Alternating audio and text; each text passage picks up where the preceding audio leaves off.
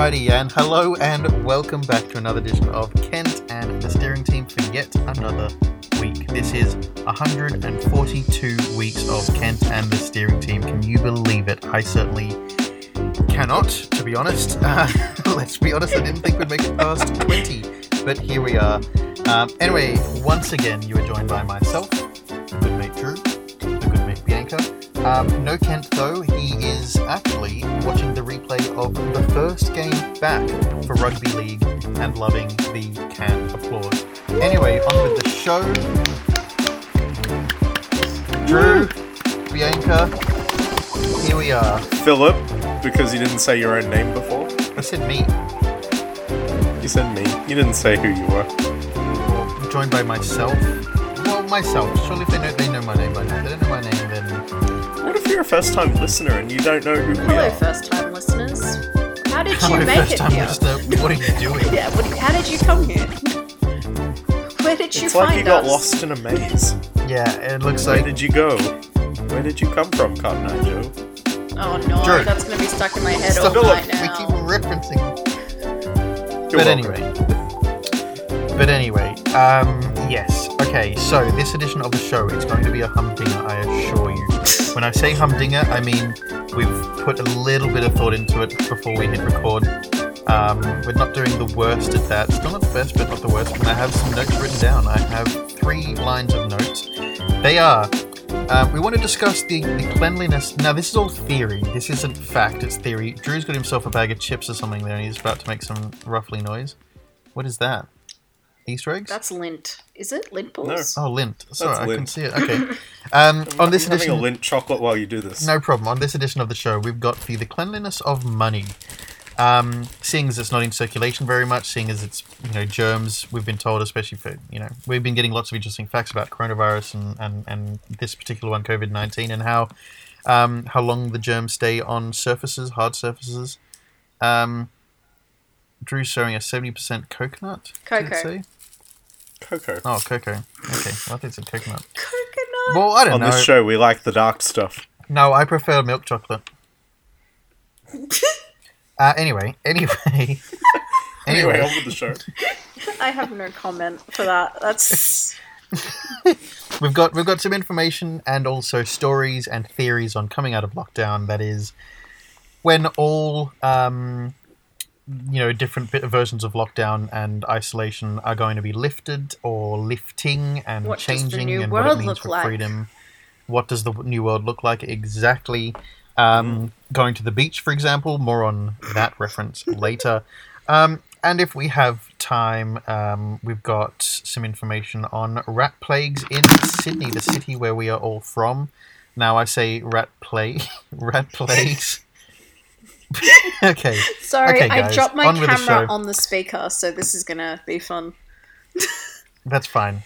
I always have fun editing. Sydney's nothing So without a fat rat So plague. what we do, guys, is we actually record this thing and often try to go for as long as we can with webcam on so we can see each other when we're talking. A little bit like what Kate, Tim, and Marty do in that. Tim and Marty are live. If you don't know Kate, Tim, and Marty, listen to their podcast. It's wonderful. But Kate and Tim are in the studio in Sydney, and Marty is either in the studio in Melbourne or his home in Melbourne. During lockdown, he's in his home. And they have Skype or webcam set up and they can look at each other and talk. It just makes it a little bit easier and more believable to have a podcast going than if we're just doing voice. Although Drew and I managed for a long time with doing voice, but I think it works a little bit better with camera on as well.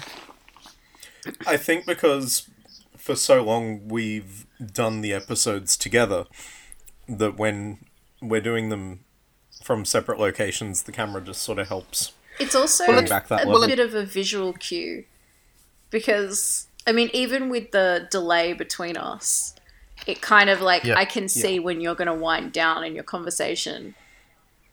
So it kind of comes out a little smoother rather than occasionally when we don't have a video link, we have those weird silences where one of us is trying to figure out, is they still talking? And it's just because of the delay. Oh, of course. But...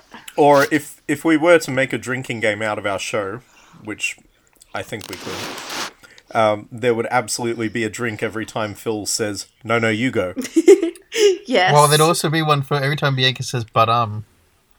But Because you say "but" a lot. I do. But, I do, but that's just me thinking of words. No, I appreciate it though because it always reminds me of How I Met Your Mother. Anyway, anyway, on with the show. Anyway, let's that's another drink. Exactly. Let's begin this one. No, that's 2 shots and turn around. Spin around in a circle. Oh, okay. Okay, let's though begin with the cleanliness of money. Now, this is purely a theory, but it's one that Drew and I kind of referenced in a conversation earlier in the week. We were talking about that. No, that's it. Drew was going to a drive-through. Now we know that at drive-throughs more often than not they're contactless. Is this the story you're getting to, Drew? Yeah. Oh no, I have another one. Okay, actually. well, anyway. On top of this. Well, anyway, Drew was going to a drive-through, and when he got there, just on the phone to me and me in the background, and suddenly I heard another person talking, and I was like, "What the hell's going on?" Turns out he's at the drive-through, and then the guy says, "It's cash only," and Drew just went, "Oh, okay, never mind," and just drove off because it's such a weird thing that it could be cash only in this climate, but not just that. It's such a weird concept that used to be such a norm for us. Yeah. Well, I had cash this week, which I normally don't, but it's because it was a Turkish holiday, and end of Ramadan is coincides with a Turkish holiday called Bayram, and basically what it is your elders give you cash. Wonderful. It's mostly supposed to be for children, but apparently my family still does it for us. So well, you guys are technically someone's children. Yeah, true. But I got like $70 in cash, and then I put it in my pocket this morning and went for a walk, and it's gone. So, and this is why I never carry cash, because I always lose cash. And Bianca, I've been did you devastated. Lose $70? I've been devastated all day. Bianca. Yeah. 70. You have made someone else's day. I know. So I've dropped $70 somewhere in Sydney because I walked from Stanmore to the city and back. I was so Let's crushed. hope the rats didn't take it. Yeah, that would be terrible. Could you just imagine like a rat running around with like $70 in its mouth?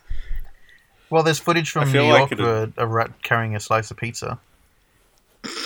I've seen. He's taking it to the turtles. I feel like maybe the rat burrowed through the front of it and is now wearing your $70 like a cape. Oh, I hope. Well, fear me now. No, I had cash yesterday. Yes. Technically, I still kind of got cash. I was at a shop yesterday, and it turned out that their FPOS machines were down and they were cash only, and it was not an area that I'm normally in, but I was in a shopping centre, which kind of helped. And I just said to the guy, "Have you got an ATM nearby?" And he goes, "Oh, yeah, the one you need. It's just outside." So I went out there and I was like, man, I don't even remember the last time I went to an ATM or took cash out. And the second the $20 bill came out, I just went, "Oh, I got the Rona. Here we go." Yeah, it's the lack of cleanliness on money, but it's always been a thing. It's, I remember even as a child, my parents saying, once you touch money, don't put your fingers on your face, or don't touch your face with, because money is not clean, money is very dirty. My parents did the same thing. And it's kind of crazy that it still takes you to get older to actually understand the concept of why that is and how many hands money passes through and where coins end up and do you know how much, all the things like that. Do you know how much cocaine is found on $5 bills and $10 bills? It wouldn't surprise me. Yeah. Which also probably means there's a lot of nose mucus on there as well, but Well, fecal matter as well. There's all sorts of bits and pieces that would be on money. But again, it brings me to this idea that think about money now. Would it be cleaning up? Would it be cleaner? I know that in some places they're actively cleaning the money before redistributing it or reprocessing it. But not just that though. With money just sitting there, bad bacteria or unhealthy bacteria would start to. So what you're saying is there's been a rise in money laundering. But it's. I just wonder. I just wonder about this. Is money cleaner? Is money cleaner? I would assume it is because, well, look, you got to remember, like, at the end of a day, stores will take their cash to the bank. No matter what they've got, they take a certain amount of cash to the bank and deposit it. I used to hate bank runs at retail. It was the worst.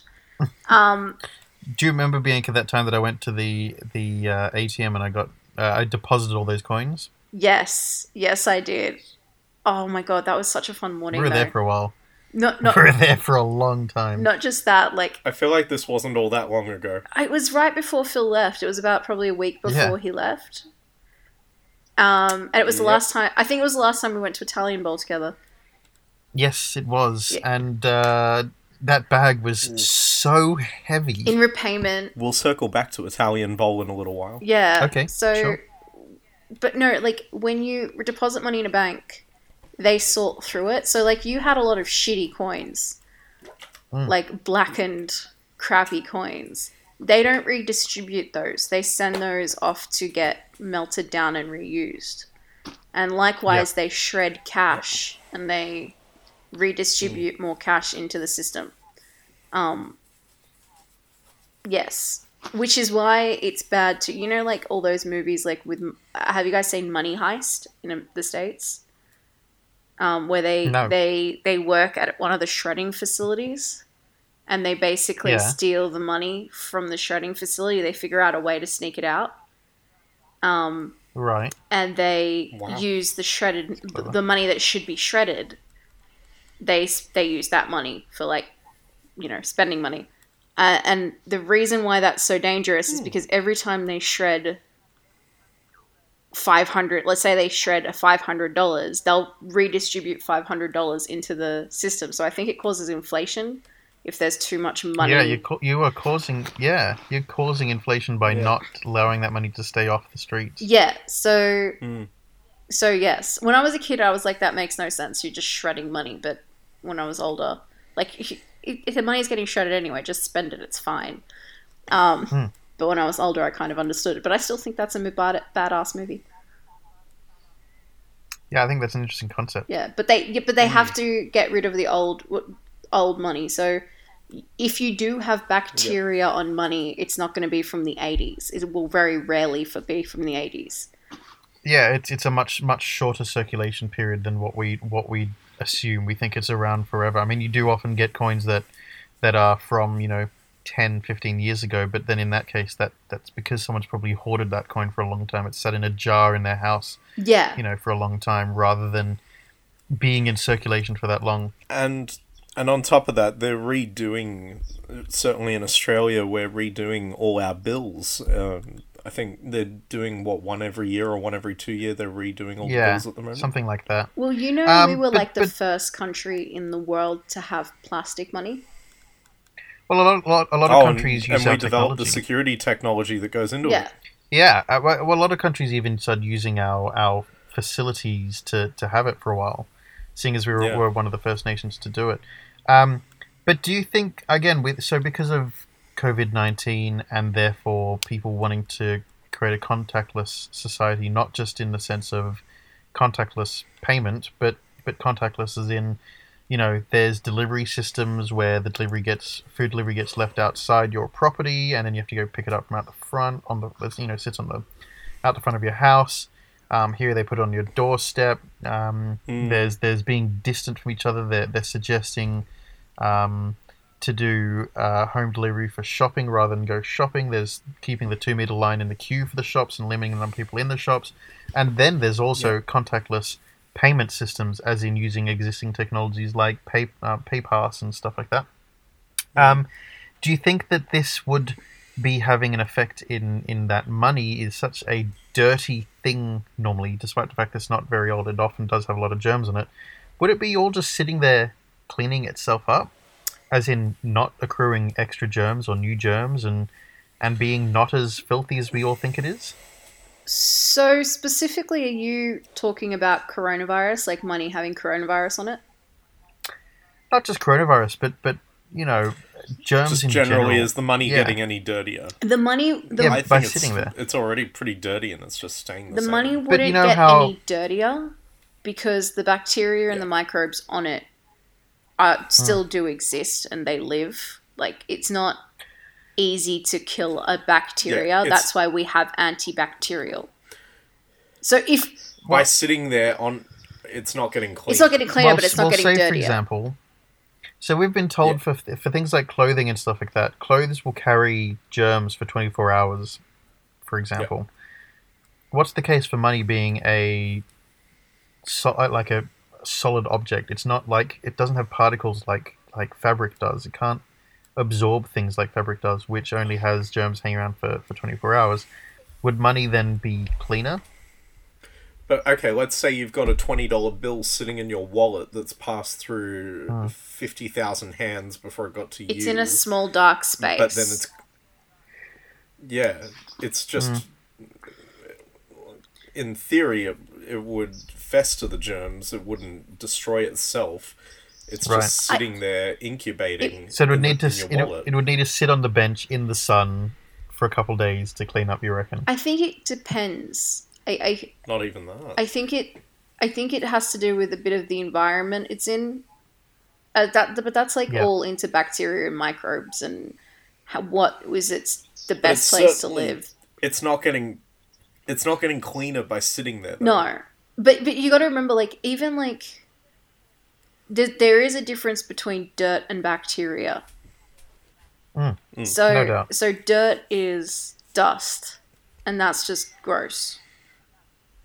And Skin cells, mostly. yeah, skin cells and all that, and then particles in the atmosphere. So like, I live with a smoker, and if I go into his room, everything's got like this thin grey layer, and that's tinge to it. Yeah, that's made up of cigarette smoke, which turns into ash and tiny particles of ash. So like, there's other kind of dirt. So bacteria-wise, no, maybe not. It wouldn't have as many microbes. If the microbes do die out after 24 hours and it's like sitting on a table or something. But dirt-wise, it would still be equally as dirty. Make sense? Yep, guess so. Yeah. Makes sense. Well, then we look at say, for example, we're living in currently a relatively cashless society. I look at a country like Norway, who I am quite familiar with, and it is very much a cashless society. They you rarely see cash in that country. I've only ever seen once what Norwegian krona looks like. I've only seen it once. Can we please acknowledge that krona sounds like corona? It's Norwegian for crowns. I know. Krona. Actually, No. Well, actually, that's exactly right. It does sound like Corona because Corona is crown. It's called Corona because it is. Looks like a crown, yeah. Yeah, the cell looks like a crown, and that's like, well, the bacteria looks like a crown, and that's the currency is krona, as in crown. So you're exactly right. It does look like that, or sound like that, because it's the same thing, Bianca. Goodness. But anyway, the currency. I mean, the way they work is mostly cashless, and I say mostly, it's about 95 to 99% cashless. Everything is paid by card or online or contactless or whatever. Like, they do not operate with cash. And one of my cousins from Norway has said that they haven't seen cash for about 5 years, probably going on 7 years now. Like, they just don't see it or use it. What about in the strip clubs? Oh no, they have contactless tabs. You gotta tap that. Yeah, exactly. You tap that. You tap and go. So instead of putting a bill into the side of the underwear, you tap. You just tap. Tap it. Yeah. Or Drew, you can run your card up and down the magnetic strip. You can run it down. But that makes sense because at strip clubs it is contactless. Exactly. So you got to be contactless. Don't just tap that. Yeah. Anyway, do you think that this is giving a great test for the I wonder most if the part. stripper dollars are any cleaner then. No. No, that money is That dirty, is dirty money, Drew. not good money. That is unhygienic. That is all. Because the other thing is, like, the body glitter and the sticky body glitter. That'd be there for a long time. That would fester your own skin bacteria. Like, have you ever worn a synthetic shirt and your BO smells worse because you're wearing a synthetic shirt? Yes. Yeah. Okay. Oh, yes. Day in and day Body out. glitter is all synthetic. All of that cream and that stuff that they use to, like, make themselves look shiny, that's all synthetic. And the bacteria on your body, the reason why you smell worse when you wear a synthetic shirt is because think about it like when you eat something that's really sugary or something, you're like shit and your farts smell worse by natural thing. It's the exact same thing. Bacteria are basically shitting and farting, just really disgusting things because of the synthetics. That creates, in turn, worse bacteria. And then it's just a breeding and festering ground. And then you wipe those stripper dollars on you. Oh, yuck. That is gross. That is... Well, that's the cause of the plague. They must really clean those stripper dollars before you buy them, or I assume you buy stripper dollars when you go into a. What do you mean you assume, Drew? I wouldn't know of any such things. All right. I don't think they'd ever clean that money. That's the story I'm going with here. Yeah, stick with it. Well. Yep. Anyway, the point is, do you think that this is a great test run for a cashless society and whether it operates or not? Looking at the UK, for example, they the contactless payment amount used to be £30, and they upped that during coronavirus. Well, they've now upped it to be £45 as a minimum. I think it's £45 as a minimum. But anyway, the number's gone up. Like they are making it's more easy to be cashless and contactless. It's still 100 here. Well, I know that's a much better number because that's a much more reasonable number. In answer to your question, whether or not we'll do it, I'm still of the same opinion that I've been of this entire time, which is that when this is all over and done with, and the world starts returning properly to normal, we will forget that it happened as quickly as it came up, and that we will just go right back to what we were doing before. I think I believe this is changing. I mostly stand by that opinion. I view that basically, I think the only things that will change in this world is that perhaps cleaners will have more of a role in a more active role, and perhaps businesses will adopt the model of allowing people to work from home more in order to save on the cost of renting a business. But that's it. I think they're the only changes that we'll see as a result of this entire thing. I think we'll go right back to contact. I also don't think we can ever be a proper cashless society, and that's just because of my people, the Greeks, who like to sleep on their money.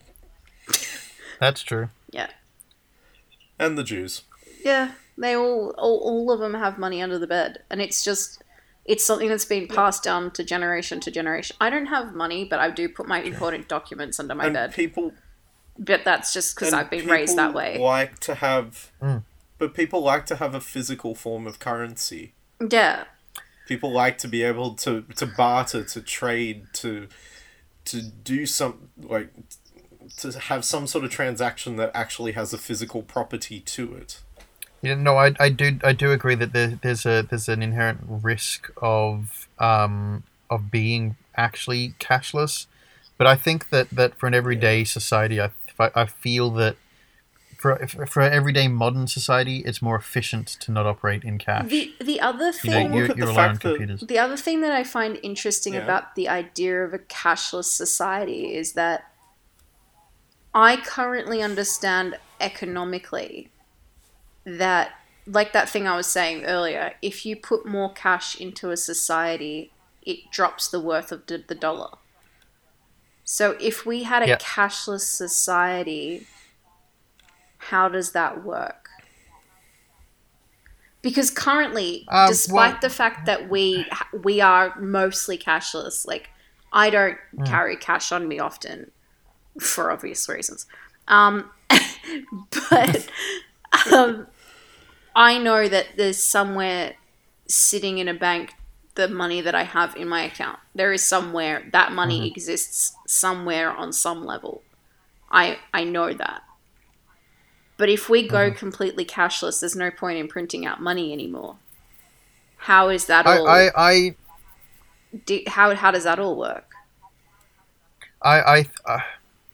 And that's an interesting point on that. You know, in terms of inflation, inflation's based around the physical existence of something. But could inflation still not just be regulated, you know, by computer in the sense that the figure that the computer screen shows,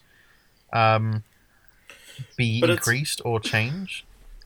But it's not just that, it's also the fact that people actually want to keep a hold of their money. Like, look at the fact that crypto could not remain in a browser for people.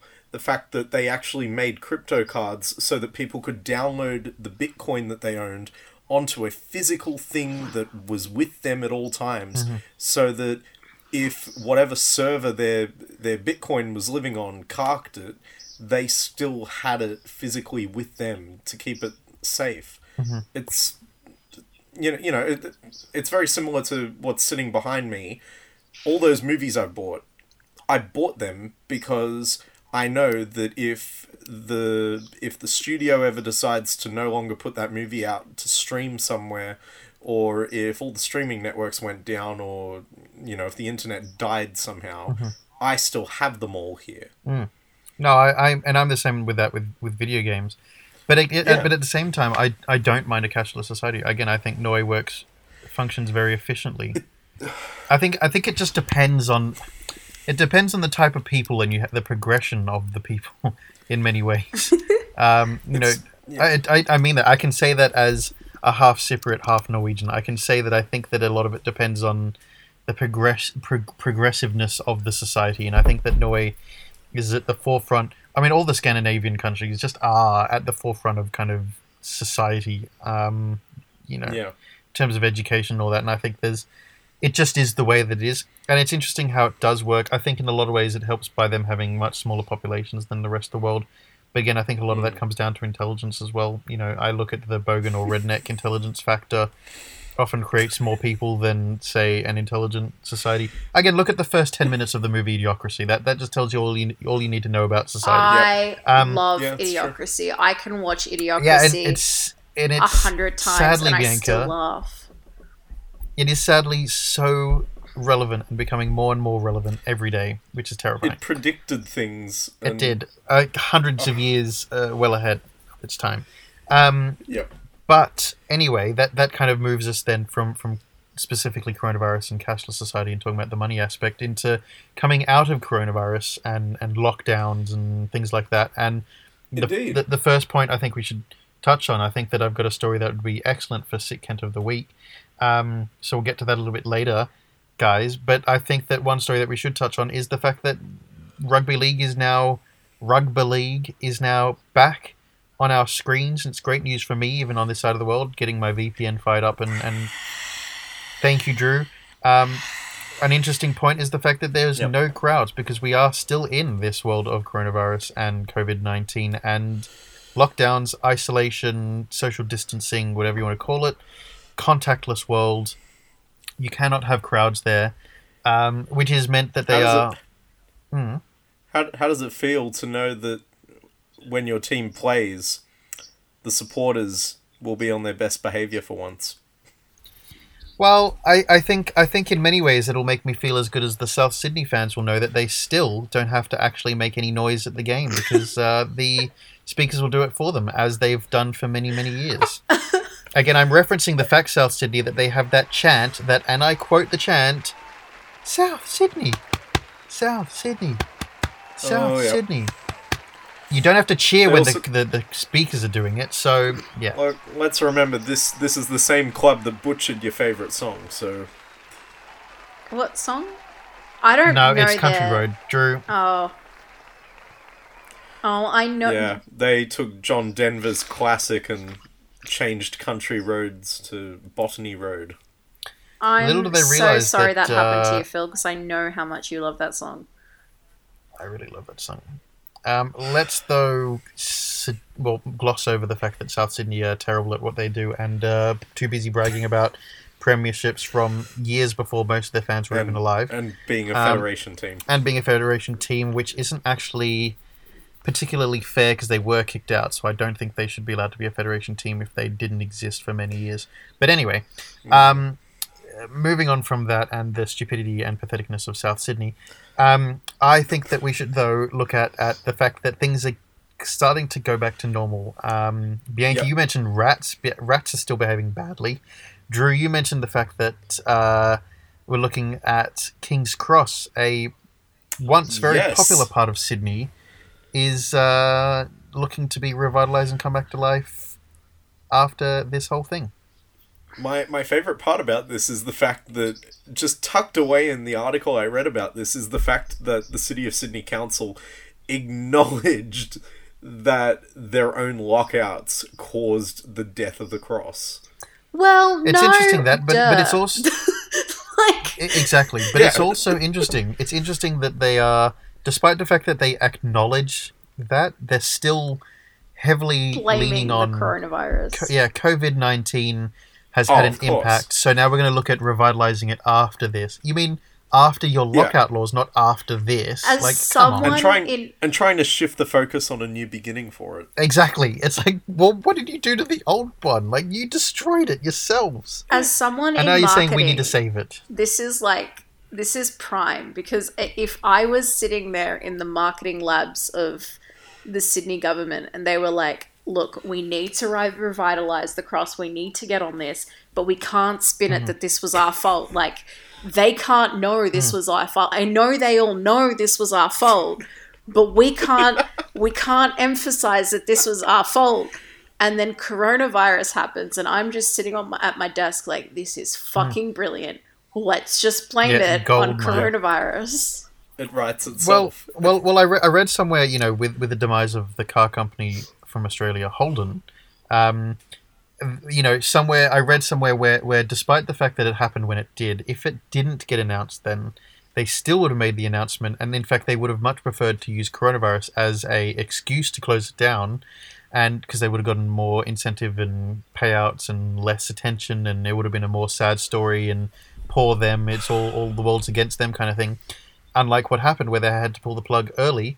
So they coronavirus again, is someone was sitting there in that team and was like, why couldn't this have happened like 3 months earlier? Yeah, why couldn't it save the day? But that's not just the King's Cross who are trying to revitalise under a coronavirus, and I'm doing the bunny ears you guys can't see on the podcast. But that's our federal government are trying to use it to say why we're in recession. That's not why we're heading towards recession. That's not why we're heading towards recession. We've been heading towards recession for a good, 4 or 5 years. Nearly 5 years. The stalling of interest rates in Australia, the bullying of the Reserve Bank to try and hold interest rates or lower them, which is possible, or raise interest rate. I don't know which one it is. The one that helps them. And Prime Minister roulette has absolutely played a factor in it. No, it has, no doubt. But what I think is really annoying is that economists aren't being loud enough and pushing for the fact that a recession isn't necessarily a bad thing. It's just that they're going off the term backwards, which makes everyone go, that's a bad thing. It's like, it's not a bad thing. It's a market resetting. And if you have 30 years of growth, it is so unsustainable and unhealthy. It needs to happen. The rest of the world got their chance to reset in the financial crisis. I'm not saying the financial crisis was a good thing. I'm saying they got a recession and then they could reset. And then a lot of economies are booming. Some aren't. A lot of them are. Australia had a chance and we didn't fall into it. Good save, because it wasn't our time, but now it's our time. Yet the government are going to say, no, it's coronavirus that's done it. And it's like, no, it's your siphoning of the economy to eke out every last bit of growth has caused it. Let it happen. Exactly. It's a good thing, because it's what nurtures future growth. Correct. But the fact that we survived the GFC was a good thing because it put us ahead. And what we could have done, which is stupid. I was trying to explain it to our mate Carmen the other night, who doesn't really get it at all. But the longer we wait, the worse the crash is, and the longer it's going to take to get back to where we are now. Exactly. If you look at the stock market, if it has a drop and it goes back up again, no problem. If it stays flat for a long time, it means there's so much more uncertainty, and it means it can go either way. It can either keep going up again, or it can completely crash. Like, there is no predictability to it. Needs to it's not efficient. Like you were saying earlier, it needs to crash because it's not sustainable. But if we can control the crash, it is basically a controlled crash. If we can do a controlled crash rather than let it spiral out of control, we'll be better off for it in the long run. But what's happening is they keep pushing it, and we're getting to a part where we may spiral out of control. It's like having a piece of rope. You're holding onto a rope and you're playing tug of war. Now, normally what happens is that one team lets go, and then that's game over. One team falls over, and then they pick the rope back up again, and you go again, and you keep going, and it keeps on going, and the game goes on. But if we're doing what we're doing now, it's like having a knife in the middle, and both teams are pulling as hard as they can, and someone's slowly just slicing at the rope, and it's turning into like threads now, and it's going to snap. And when it snaps, you don't have a rope. Suddenly, you don't have an economy. No, you don't have a rope. You have something that falls apart because you've not let it just do what it's supposed to do, which is someone wins, and then you restart. In this case, it's going to fall apart and break, and then you have to try and pick up the pieces from a mess. And it's going to happen at a time where we're not really in a position. But when we're not in the same level of contact that we are with other countries right now. We are very isolated anyway, so for this to happen to us while we're isolated is rather dangerous if they let it go the way they are. Exactly. It's the wrong time for it to happen. The other thing is, if we have it after all the stuff that's just happened, we've already got one of the highest rates of unemployment for the last 10 years. Yeah. It's just going to get worse. They can't get better from it. We'll be on the back foot if it happens after everything recovers. Exactly. Because people will just up and leave. So do you know about we didn't talk about this earlier, but do you know about the $60 billion mistake? I know a little bit about it, but not a huge amount. So something to do with JobSeeker. JobKeeper, not JobSeeker. Oh. So JobSeeker, they'd already withdrawn the money and distributed, and they'd gotten that right. The budget had gotten that right. But they didn't take out as much for JobSeeker as they did for JobKeeper. So the difference between JobSeeker and JobKeeper is JobSeeker is for people who have already left their jobs. JobKeeper was an incentive for companies not to fire people. So it's like being furloughed over here. Yeah. So but basically it was don't fire them, send them home. And we'll pay for their wage. It's less of a wage. That's like here. So it's less of a wage. It's 80%. They get paid 80% here. I think 80% of their wage. I think this was just a stock standard. Everyone got 2,400 or something, and then jobs were supposed to make up the difference if there was one. Or anyway, there was a way around it. But so that was JobKeeper, and they predicted that they needed $130 billion for it. They budgeted that money, and then it worked out only that they needed $7 billion. Now, a lot of people... 70 billion, yeah. Now, a lot of, liberal supporters are like, oh, well, they've saved $60 billion. But the point is... No. That's not how it works. That's actually not how government spending works. And no one quite understands that. And I'm like, no. They've wasted $60 billion, and they're like, no, they haven't spent it. They've saved it. This was they've allotted it. Yeah, well, the way that government spending works, which I don't think a lot of people understand, is that once you've budgeted, what we call budgeting, that's actually spent money. That money's been withdrawn and spent on something. It's gone. And it's kind of like having a small business.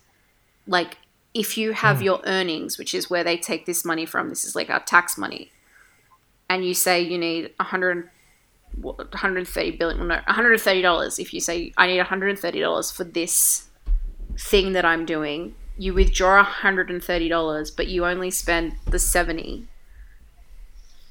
You have $60 over budget. You can't pocket that money because that's... No, because you've already put it out of... Yeah, that's embezzlement. It's already been allotted. Yeah, pocketing that money is embezzlement.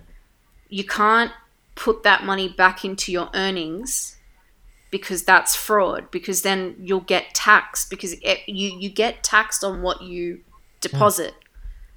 And it's already lost that interest from being out of your bank account. And then you can't... The only thing that you can do is reassign it. Reallocate it. Or leave it and never spend it, which is loss. So you can only lose that money, or you can only re-spend that money. You can't do anything else. And everyone's like, no, you can just put it back in your savings. No. There is no savings. There is no savings account. There is an earnings account. And your profits, you essentially have to pay yourself to make your own money. Yeah. And that you can't pay yourself with money that you're supposed to spend on something else. Yeah, exactly. Yes. Yeah. So we're sitting in a situation where stupid people, i.e. mostly liberal voters, think one thing's happening. Well, look, not liberal voters, but right wing voters tend to be the less intelligent of the two, let's say. Yeah, because the lines are blurring a little bit between those parties these days. Yeah, I mean, I can still remember, while not entirely in the most conscious of frame of minds, writing down on a piece of paper the kind of where the parties sit on the line in terms of Australian government parties, from left-wing extremism to centralist to right-wing extremism. But anyway, the way I look at it is as, if you're a right-wing voter, you're mostly conservative. If you're mostly conservative, you're mostly closed-minded. If you're mostly closed-minded, you're mostly unintelligent or in favour of unintelligence, as in suppression of intelligence, which is actually a relatively true fact. You can't disagree with that, really. But anyway, point being that if you can look at it and say they've saved the money, because you're not fully understanding the entire situation, which means that, again, good thing the party you vote for, or are more likely to vote for, is the party that did that mistake because you think it's a good thing. It really isn't. Yep. That might push us worse into this crisis. Yeah, but that's fine because we save money, right? Wrong. No, that $60 million... That money saving is... And that $60 billion is what again, coming back to money cleaning, is the inflation stuff. Because that money doesn't technically exist. We've created that money and put it into circulation. It cost us without having a purpose. Yeah, that's why it's very important, budgets, and that's why we have to be very careful when we make them and not overestimate things by $60 billion. Yeah, that's a huge, colossal fuck up, let's be honest. Yeah. Thank you, Scotty from accounting. Well, Josh from accounting too. He also fucked this one. And probably not getting enough credit for his colossal fuck up. Let's then look at Bianca. You mentioned rats. Now, look, talking about what Drew was talking about, which is the fact that King's Cross is looking to be revitalized because there's less happening there. So they're looking to revitalize it, bring it back to life, maybe get some nightlife happening there. I wonder why there isn't nightlife there. But anyway. I guess on the basis of coronavirus, then, the fact that there is no one about anywhere, we're all locked down and living in our homes and not going out as much and not visiting cafes as much. There's a rat problem. Am I right, Bianca? Yeah. Do tell me more. So because of basically the fact that there's not as much happening in the city, and we're not littering as much in the city, and we're not throwing out food into backyards or down streets and alleys, there's nothing for the rats to eat in the cities. Some of them have turned to cannibalism, as would be expected. As you do. But majority of them have started coming out into the suburbs. So some of them have. So there's two kind of city hubs in Sydney. There's the Parramatta City Hub and there's the Sydney City Hub. And they've both been escaping into the surrounding suburbs. So there's more rats in like Newtown and Enmore and Stanmore, which is where I live, and coming into Leichhardt. Which isn't so great because nearly every cafe and restaurant in Newtown has reopened and is taking dine-in patrons now. Yeah, pretty much. So, yeah, but there's an increase of rats in the suburbs, which suburbs aren't really used to rats. This isn't like... I think in American suburbs there's a lot more rats than there are in Australian suburbs, and that's because in Australia we also have a lot of weird wildlife that just shows up in our suburbs that we just don't ever talk about. Like the fact I used to live in North Sydney. No, exactly. Yeah, I used to live in North Sydney, and we used to have like turkeys, and it was like, okay, like Well, I remember Bianca, when you were having a driving lesson, you told me that the instructor told you to just drive straight through one. Yeah, yes, there was a turkey on the road during my driving lesson. They're like, just drive straight through it, and it's really weird because like you're in like a suburb. And it's like a very modern suburb. It's not like a suburb out in the bush. Like there is a city not far behind, but there's like turkeys, and there was one peacock. There's also foxes. And a wallaby. No, we used to foxes. have wallabies in Milson's Point. So like it's just...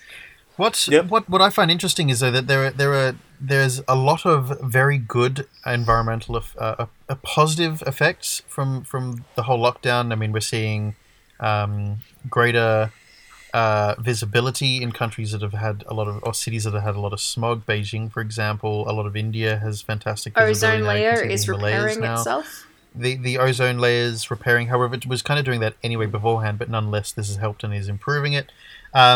General carbon emissions across the world has reduced enormously, and it's showing on visible live charts that there is a reduction, which is fantastic.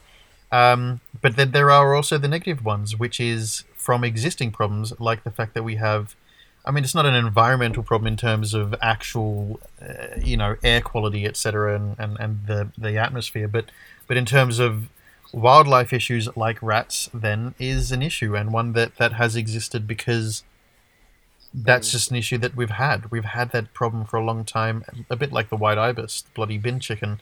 There's nothing we can do about it. Two of them today. Well, actually, they're clumsy like that. Just drive through them. In saying that, the ibis. So Carmen, Audrey, and I, who are good friends, we went for like a wintry picnic near this coffee shop in the Botanical Gardens, and there's usually more like ibis around there because there's usually more people.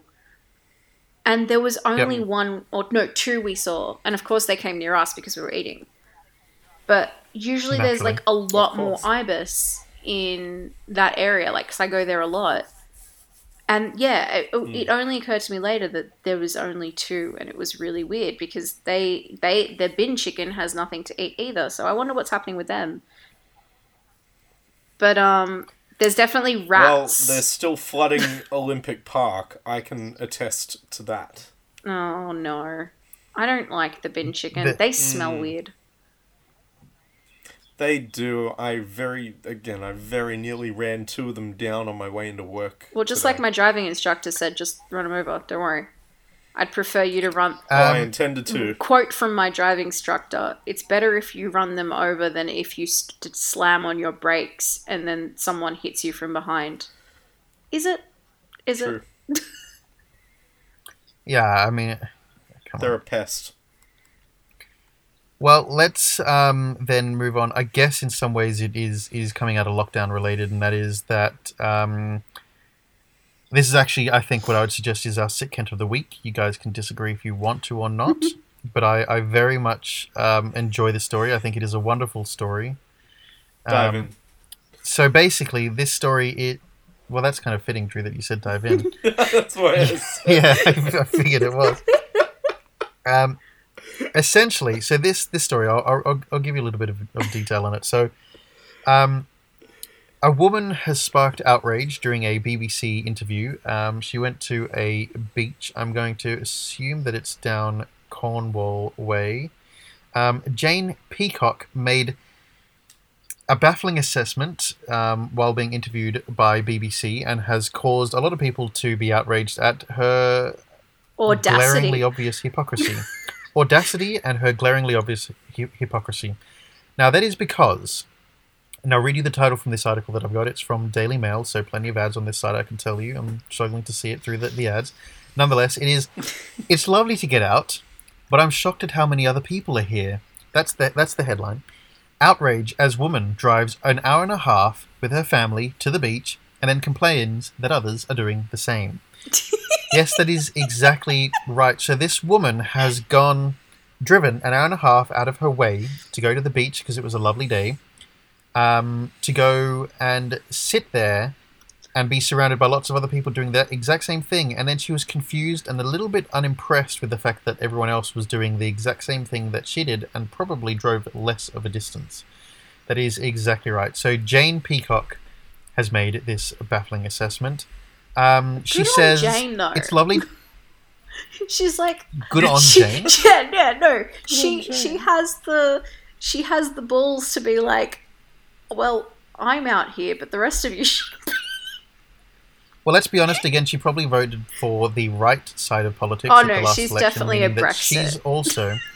She's also one of those people that probably claps every Thursday night at 8 p.m. for the NHS to say thank you to the NHS for all that they're doing, despite voting for a party that is very much not in favour of them and interested in cutting down their funding. But, whatever. That's just an English thing. Let me have a look, though. She says, it's lovely to get out, but I'm quite shocked at how many people are here, she said while relaxing on the beach. They're not paying attention to social distancing. I find that quite annoying, to be honest. It's like being in Tesco. Yes, I can tell you that does happen at shops. To be honest, at Sainsbury, which is our local shop, a lot of people are not socially distancing themselves, and often you'll be reaching at the shops to try and get something off the shelf, and then you'll turn around, there'll be someone right behind you, completely totally oblivious to the whole idea. Heading back to this article, Twitter users labelled the Peacock family's behaviour as selfish and irresponsible, while others pointed out that she's part of the problem, which is incredibly true. One user named MK wrote, I think she sees herself as above the problem. This type of ego is what's wrong with the majority of the UK. Tories! One user said, for someone who is engaging in selfish, irresponsible behaviour, to criticise others for selfish, irresponsible behaviour is the height of hypocrisy. And I've got... don't go to the beach or other beauty hotspots. Don't drive 1.5 hours to go anywhere. Just stay home. And finally, I'll end it with what one other person said, which was, I'm baffled. Just saw this on the news. A woman who drove 1.5 hours to go to the beach with her family complains about other people who at the beach have done the exact same thing as her. Does she not? She's part of the problem, which is very true. So yes, I think that Jane Peacock, you complete hypocrite, drowning not in seawater but hypocrisy, I believe that she should be our sick Kent of the week. Oh, without a doubt. That is so funny. Now it's a story that we've hung on to for a couple of weeks. We think more pressing and more deserving winners received it in weeks prior, but she got her time. She definitely got her time. She drove an hour and a half to get to the beach. I'm sure she could have waited a little bit longer to get her sick Kent of the week. Yes, it's true. I've been thinking since before we hit record that there is a beautiful song quote that actually sums all this up right now. Oh. Both the world and maybe this episode as well, since we knew our topics going in for a change. The wonderful words of Tears for Fears, it's a very, very mad world. Yeah, very, very true. It is a very, very, very mad world. All around me are familiar places. Worn out places. Worn out faces. Yes. Yep. Worn out faces. Yep. Familiar places, worn out faces. That'll do.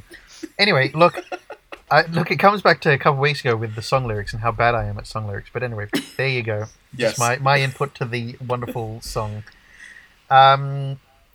It comes back to last week with recasting. You're just rewriting the lyrics. Yeah, there you go. See, we can tie back. Look at that. All our episodes are connected. See, guys, we planned this more than what you think. Look, That's funny. And as you can tell, we are pros at winging it. Because which brings us to something that is on its way. What's even funnier is exactly. Bianca, you say I woke up. Well, I fell asleep at 7:30 because I was exhausted, and Philip woke me up, and I was like half asleep, and I'm like, do we even have topics? And he's like, yes, we think we do. I'm like, okay. We think we do. See, it goes into this preparation that we do, guys. But no, Drew touched on something cool, and that is winging it, and that is that Drew and I have decided we're going to have a new filmed thing, which is going to be quite interesting. We still have to work out the full logistics of it because we're, again, on the opposite side of the world, and we're going to have to do what most people are doing and using Zoom or Messenger or whatever. Google Hangouts perhaps, but we're going to have a new, much more trimmed down, very efficient, I guess, version of ourselves, and we're calling it Wing It in 5. Yes. Drew, would you like to tell us more about it, or should we leave the audience in the dark? I think maybe we should tell the audience a bit more about it. We'll tell them a little bit about it. Basically, for those of you out there that do listen, we would really love your input on this. But basically, we think that we're rather good at talking about things we've got no idea about. We do it a lot. We do this every week. So what we're asking for are some really out there topics, ideas, specific topics. Yeah, whatever springs to mind, whatever tickles your fancy. And you can submit it to us, and we're still trying to work out the logistics of how we pick it, but the long and the short of it is that on the day of recording, we will be given this topic and given all of a few seconds before we dive into maybe 3 to 5 minutes of becoming an instant expert on this topic. Exactly right. We've got to be instant experts, wing whatever we possibly can and discuss to our fullest extent whatever we possibly can. Indeed. Exactly right. Well, so that's the plan. That's coming soon. I can't wait to listen to that because you two pretending to be experts in anything is hilarious. Well, because it happens quite a lot. We're quite good at it. The problem is on this show, we have to fill it up for an hour. We have to do an hour, well, almost an hour, sometimes more than an hour, of trying to be an expert. Yep. Whereas Wing It in 5 is really good for us because it's short, snappy, and 5 minutes long, which means we only have to be an expert on something for 5 minutes before we can breathe a huge sigh of relief and give up. Cry ourselves. Exactly. Give up. And it means you also get to see our familiar faces every week, and it gives you guys something a little more when you're waiting those painful, 6.5 days between episodes. Exactly right. Nonetheless, that brings us to the end of this edition of the show. A little plug for future reference. Next week we've got a good episode. We're planning on having a guest on the show next week. Yes, we are. Yes, it is someone who I worked with, who Drew works with mostly, and who has quite a name for themselves in a certain industry. I would say. I'd say they do have a bit of a name in a certain industry. Anyway, yes, we'll bring you more on that next week. We won't tell you who it is, but that's the plan. In the meantime, Drew and I have to come up with some decent questions to ask them, and we can have a great interview session with them. Thank you very much, everyone, for listening. Thank you very much, Drew and Bianca, for being on the show. Always Thank you very much, me, for being on the show, too. I'm glad. Yes, thank you, Philip. No, you're most welcome, Drew. Anyway, until next week, Bianca, how do we end the show? Yep.